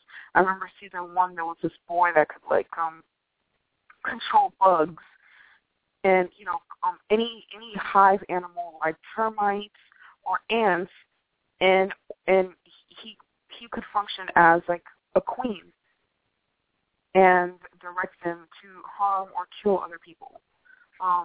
Right. Introduced the Flash, and he is portrayed as a victim also of the meteorite shower, and he develops superhuman speed. We are introduced to Cyborg and the Green Arrow and a few other really great members of the Justice League. But the show was great. It ran a really, really long time. I absolutely loved the way that Lex Luthor was portrayed. Other than the fact that he wasn't black, but he's supposed to be black. Yeah, everybody else in Radio Land, Lex Luthor's character is supposed to be black. Which always made me feel really, really good because Lex Luthor is supposed to be like the smartest man in the DC universe, so that always made me really, really happy. But yeah, he was still follicularly challenged and filthy rich on Smallville, so that went really, really well. The show was just really, really great. Tom Welling stayed on probably a bit longer than he should have because he hasn't been able to find any work since Smallville. But hey, you know, that's the risk you take. The real white man has the hard way.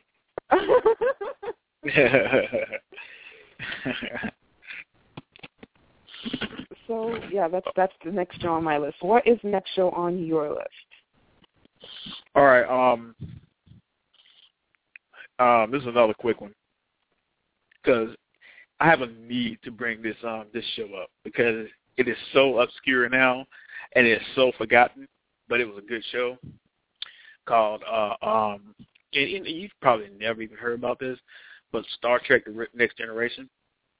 Okay, nobody's heard of this show. Okay, and so this is the one that features a bald dude who went on to play Professor Xavier. You know, and really smart guy with telekinetic powers. Hold on a second. Was it telepathy? Some of that shit. One or the other. Anyway, in a really cool wheelchair. And so I'm complaining. So you get it was the only show that I actually really watched of Star Trek. I didn't really get into any of the other ones, you know. I didn't really watch too much of the original because for one thing I was too young to watch it. Number two, when it was coming on TBS, I caught a few parts of it. Hilarious how bad that is, but it's cool though. But Next Generation really got me because it introduced this really horrific type of creature called the Borg, and the Borg were these almost cyborg, android-like beings that took on all this kind of black leather and you know, all these cybernetic enhancement machines and all these other kind of robot-like characteristics, and they were a hive mind. It's like you got 10 people who share the same thought process and whatnot. I really liked that aspect of it, that Borg was such a menace, and that you know, just the creepy way that they look. You know, with all these wires coming out of them and stuff like that. And, you know, it didn't go into the kind of, like the original had the Gorn, or what was that the kind of lizard creature that he had to fight with at the Rock or something like that. That was hilarious to me. But it had, you know, the Borg was a really interesting creature. And you also had the Klingons, which is pretty much black dudes with fucked up foreheads. And, you know, it had some other stuff in it, man. But, you know, I really did like the Borg aspect more because, I mean, I'm into Cronenberg, who does a lot of body horror. So I guess that's what that kind of spoke to me with the Borg, is the body horror aspect of your body being modified and it's against your will. There's nothing you can do about it. And so I really did like that, you know. If you check out Jean-Luc Picard, make it so. Okay. I need to check that series out, too, because I didn't really watch it. I heard a lot about it, but I never really got into it. Let's see. The next series on my list, I'm also going back to my childhood now, is Animorphs. This series ran from 1998 to 2008. It only lasted two seasons, and it was on Nickelodeon. And Animorphs is based on the Animorphs, best-selling Animorphs book series, which is a Scholastic book series by Catherine Applegate, otherwise known as K.A. Applegate. I'm going to try to make this as brief as possible because I'm such a fangirl of the book series. I read the entire book series, all 54 regular installments, the 2 Alternamorphs, and the Chronicles and Megamorphs. It was this series for me. But anywho, Animorphs is basically goes like this. You have 5 teenagers, 3 boys, 2 girls. They're walking home from the mall one day, and they see this very small spacecraft that's crashed. They see this creature that looks like a blue horse with a scorpion's tail, and he's dying. He hands them this cube. He says the cube will allow them to become any animal that they touch by absorbing its DNA, and they can become that animal for 2 hours. If they stay any longer than 2 hours, they'll be trapped as that animal. They can communicate telepathically when they're in that form with each other, and this is the only tool we can give them to fight the Yeerk invasion. The Yeerks are these slug-like animals that crawl into your ear. They wrap themselves around their brains, and by doing that, they have access to everything that you are. All of your memories, all of your gestures, everything about your personality. They basically become you, and no one knows that it's not you because they have control of all your motor systems. You can't cry out for help. Every thought that you have, they know. Every memory you have, they have absorbed. And basically, this person controls your body. And it's one of the scariest forms of slavery I've ever heard of because the people around you don't even know that you're a slave. The only respite from this is that every 3 days the Yeerks must go to the Yeerk pool so that they can feed and replenish themselves before going back into their host heads. Meanwhile, the hosts are kept in cages until their Yeerk is done. So there's a silent invasion going on and no one knows it, and only these kids can help. And the series is very well written because it tells you a lot about the animals as they become them. Each book is narrated by a different member of the Animorphs, and the television series ran along the same way. Brooke Nevin, who was on this show, went on to be on the show Breakout Kings, and Sean Ashmore, who played the lead role of Jake Berenson, went on to play the Iceman in the X-Men series. But it was a great show, but my generation really wasn't appreciative enough, or it was on the Raw network, but it only lasted 2 seasons, and that made me very, very unhappy. There were a host of other aliens besides the Yeerks. There were the Taxons. There were the Hork-Bajir. It was so lush. She made this incredible world where 80% of what happened was actually plausible. And the Yeerk invasion was the scariest thing I'd ever read about because if such creatures existed, it would be totally possible to have a full-scale invasion without anybody knowing it. It was a better invasion than the Body Snatchers. It was a more concrete one because these aliens knew everything about you once they got in your head. They knew your likes, your dislikes, your habits, your goals, your memories, your thoughts. They control your body, so you'll be doing things you don't want to do, saying things you don't want to say, but they're in complete control of you. That sounds really interesting. Yeah, it was a great series. I recommend the book series and the television series, Animorphs. Sadly, Animorphs isn't on DVD. It's on VHS. But if you are holding on to that relic, still have a VHS player, you should check out that series. Okay. I'm gonna have to check that out. Because it sounds like something I would be interested to. Yeah, I mean the book series is targeted for like middle school children, but like I read it as an adult and it was still good. Okay. Somebody commented and said that there were black and white Klingons, so I didn't watch the show enough to pay attention. All I saw was Worf, and the occasional Klingon that just appeared out of nowhere, just for whatever plot convenience that was. So, so I'm gonna have to go back and revisit some of that, because it's the only one I really like. My next show is The Immortal X-Files, and I'm telling you, I missed a lot of this when it was first coming on, and so I had been watching it on Netflix and whatnot, and I totally forgot about some of these stories, like the one with the mutant inbred hillbilly family, and that was because they're cannibals as well, and that was pretty damn freaky, man. I'm telling you, man, it was really freaky. And then there's this one episode, and I think it's toward the first season, but you have this creature that I think he's kind of slimy like and whatnot, but he can take on shapes and stuff, and he's almost not like some type of being. I guess he's made of putty or something like that, or a lizard or something. But he's played by Doug Hutchison, and because there's one point in time he crawls in through the ventilation shaft or something like that. He can't really fit in there, but he did because he can. And it was creepy as hell how they did it. I kind of got tired of Scully always kind of doubting the whole thing. And it's like, you've been going through several years of this shit and you still don't believe. I mean, come on, But eventually, it just won out. Then toward the end of the series, they replaced David Duchovny, who was playing Fox Mulder. Stupidest name I've ever heard. He was replaced with T-1000 Robert Patrick. And I'm gonna tell you something. I don't know if have you heard about Doug Hutchison? The what? Doug Hutchison. Have you heard about him?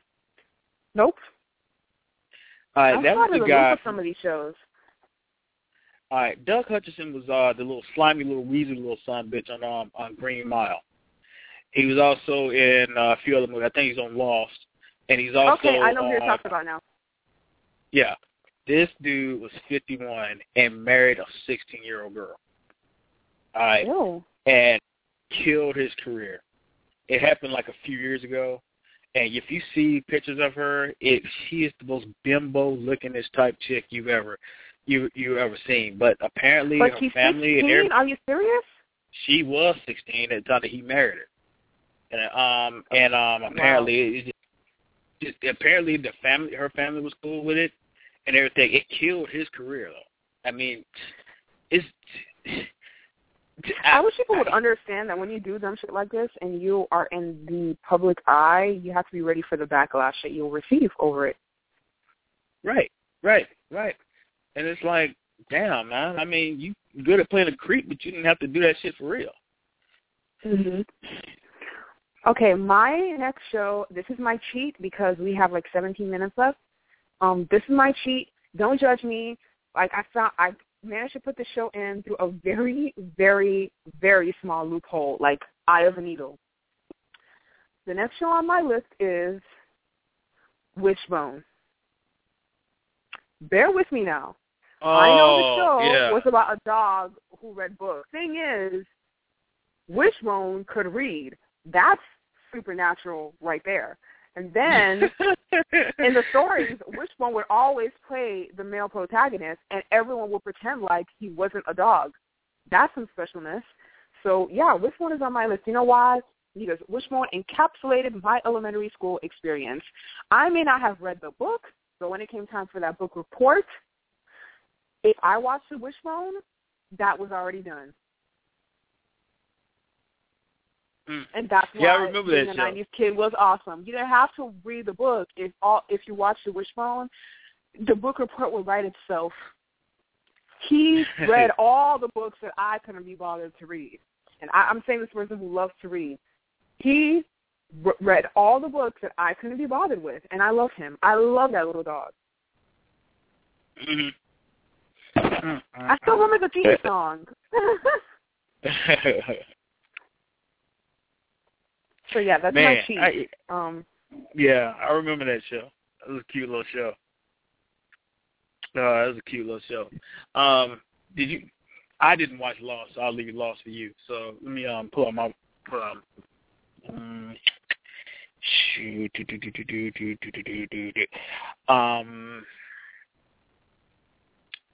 it's right onto my tongue, and I can't remember. I can't think of it right now. But I know one. This is kind of I don't even know. No, this is not horror, or maybe it's sci-fi because it does involve dimensional travel and time travel.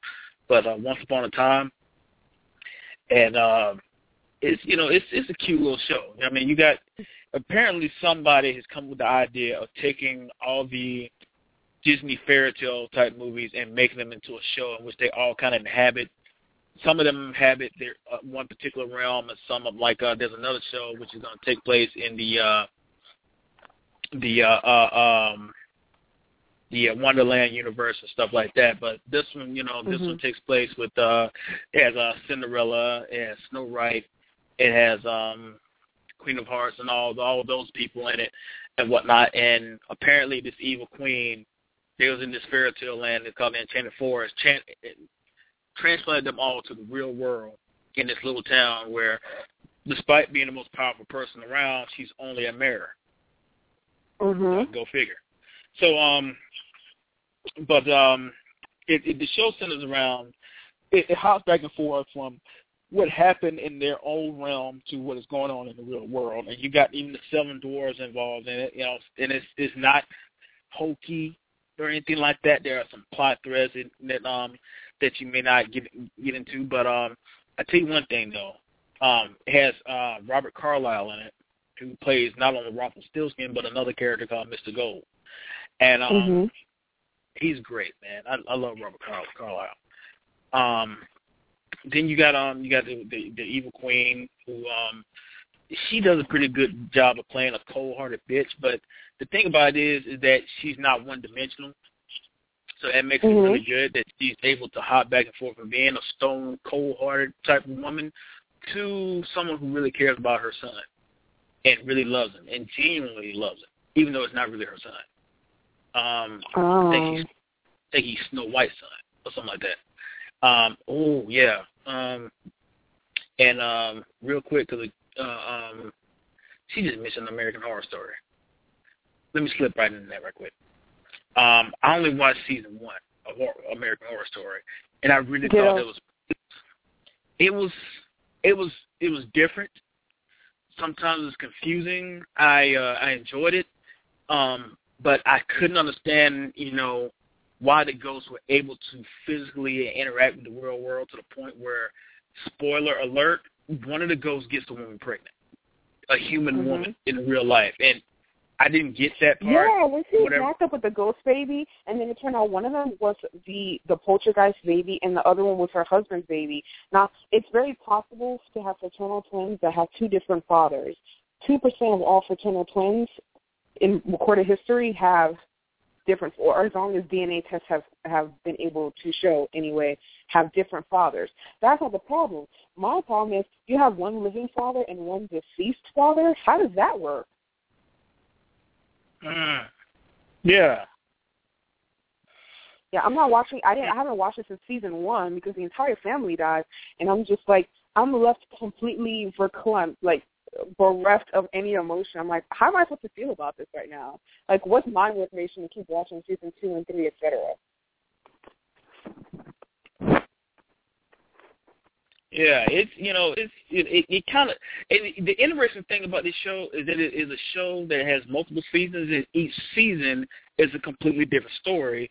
Like season 2, and I started watching season 2, has some of the characters from season 1 playing different characters. And at first I was confused about that until I read up on it and understood what was going on and what. And I thought it was creative. I thought it was a great idea to have the story change, because as we see with a lot of shows, when you start off with this one idea and whatnot, by the time you get to season 3, 4, 5, 6, you have stretched that idea so thin. You've had to add so much stuff to keep it running that season 6 and season 1 are almost 2 completely different shows.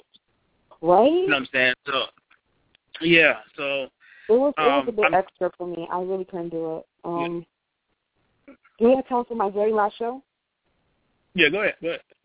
Okay, the last show on my list is my all-time favorite. It was my favorite show when I was a kid, and I would still watch it if it still came on TV, and that's the original animated series, X-Men. I love it. I did not like the reboot that they did in early 2000, and I think it was early 2005. They did a reboot of the cartoon with these horrible emaciated-looking figures. They try to do it with all the characters were in high school. No, forget that. I want the 90s animated X-Men. It was incredible. It was my very first exposure to the comic, And because of it, I became a huge series of X-Men graphic novel series. And I started, reading other graphic novels like Batman, especially the Arkham Asylum, Planet Hulk, stuff like that. But that was like my first glimpse into that world. I loved the X-Men series. I loved to imagine when I was younger that I had some sort of supernatural abilities. The whole idea of, humanity lasting long enough to go through such an evolution is incredible. And I really, really hope that we don't kill each other off before such a thing happens, if it does ever happen. But I loved the show. I loved all the characters, even the annoying ones were really, were really, really amazing. I really love the social dynamic that show introduced. Like, it's almost like mirroring kind of civil rights movements, with blacks and now with gays and everything. Almost like, you had this whole group of people that people don't understand and people are afraid of, and you got a government trying to make laws against those people because they are afraid of them. I really like that because in the movies, the dynamic they tried to play with Magneto and Professor X was Magneto was kind of the Malcolm X character, whereas Professor X was more Martin Luther King. Two people with the same goal but have different ways of achieving the goal and everything. Mm-hmm. And it's like, I really like that because that's an extra layer of story that is most shows don't think about doing that. Either you just got to be black and white, either good or bad. But I love it when even villainous characters have an extra layer of, I kind of get where this guy's coming from. I understand what he's saying. Mm-hmm. I think that's all we have time for, and we've talked about so many really great shows right now. I mean, I kind of cheated. I really did cheat bringing up Wishbone, but I had to give that little literary dog some kudos. And I'm surprised you didn't mention Lost, though. I really did. Lost tried my entire life, Mario. After all the devotion, all the emotional energy that I expelled on that show, to be told that it was all a dream, are you serious? Really? I feel that the plot was just so convoluted, and the writers had dropped the ball, and they didn't know what to do anymore. So, let's just throw them this biscuit. Let's just tell them it was a dream. They'll totally buy that. I was pissed. Every fan of Lost was pissed, with good reason. I feel cheated. I feel deceived, and I'm still mad about how that show ended. Damn, I didn't know. I guess even people arguing in the chat box saying I was so bad at Lost. Everybody's bad at Lost. The show was well written up to a point. Very well cast, great dialogue, great acting. Then they throw us this bullshit. Are you serious? After I sit there thick and thin, it's like finding out that the person you married is like an imposter. That's not their real name. That's not their real life. That's not even their real age. You are in love with a fantasy. That's how I felt about Lost. I'll be damned. They lost me at that damn ending. Okay, cool. Well, let's tighten it on up then. I'm going to get this out of the way right quick. Check out the other BFT family shows. Kim's show is normally Sundays at 1 o'clock. I also look for Vita Star, and who's normally guest stars on her show. That's normally on Thursday Vita evening. Star is called On Blast. It was on this Thursday, on yesterday, and it will be on again in 2 weeks at 10 p.m. Eastern Standard Time. And then there is McBrook's show. When does McBrook's show come on? Or MC Brooks' show come on? I think it's a Wednesday, but it's the break beat. So yeah. So and then you got Raina's RSS. You got Raina's RSS feed, whatnot. Several shows for your BFT listening enjoyment. Next show. And Mario and I have absolutely no clue what our next show is going to be about. Do we have confirmation yet? No? We don't know what it's going to be about, but we will be back in 2 weeks, 2 Fridays from now, discussing something else at 6 p.m. Eastern Standard Time. Enjoy yourselves, enjoy your weekend, and happy Halloween, everyone. Right. All right. Yeah. You be safe and enjoy yourself. Get your horror and your ghoulish good time on, and yeah, get some sex. You can use some of that. I'm gonna buy me a six-pack of sex now. I love you guys. All right. All righty. And we are out. Peace. Bye.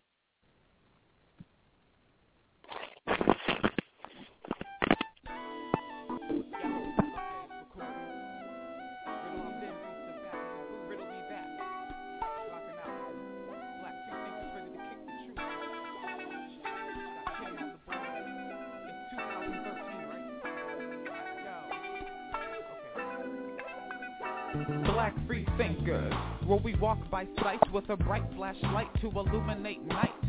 Free thought, we don't walk by faith in the lost mind state, cause it's not quite safe. We don't recruit, we're not peers from a church, so don't be spooked, we're not here to convert. The only truth that's not pulled from a text, show me proof that's not good after death. This is the challenge, to think for yourself, bring it out of the bottle and speak what you felt. 310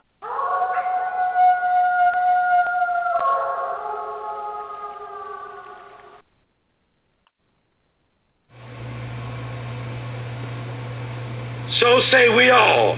So say we all. So say we all.